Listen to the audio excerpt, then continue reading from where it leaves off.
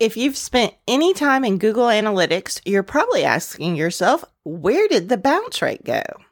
Hi, my name is Gleneth, and I'm going to be your host today on the visibility method, and we're going to discuss where did bounce rate go. This is going to be a quick one. Let's get started. So bounce rate was originally found in Universal or the UA Analytics. This is the one that no longer exists. Bounce rate to me was always a very negative reflection of what people were doing on your site because it was telling you what percentage came on your site and then immediately left or bounced off of your site. Google Analytics 4, the current analytics, now uses engaged sessions. This to me is a much more positive metric to be looking at. So for a session to be considered engaged, the user must do one of the following during a single visit. They have to actively interact with your website or app for at least 10 seconds. So we know they are spending at least 10 seconds on your website.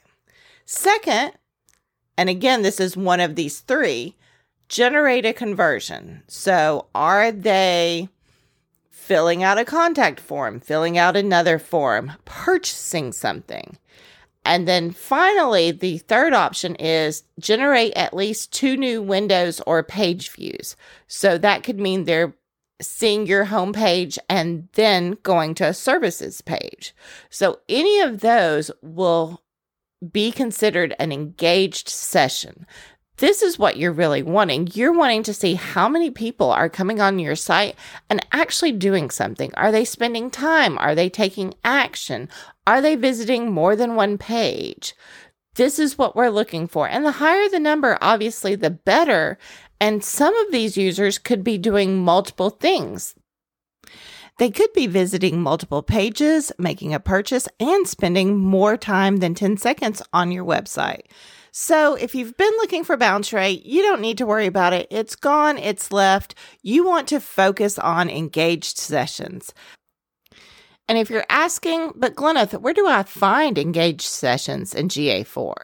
If you will go into analytics.google.com, pull up your website, go to acquisition, traffic acquisition, you will see engaged sessions after users then sessions. You will also see your average engagement time per session, your engaged sessions per user, and your events per session. So I hope this clears up where the bounce rate went. I will talk to you soon. Thanks for listening.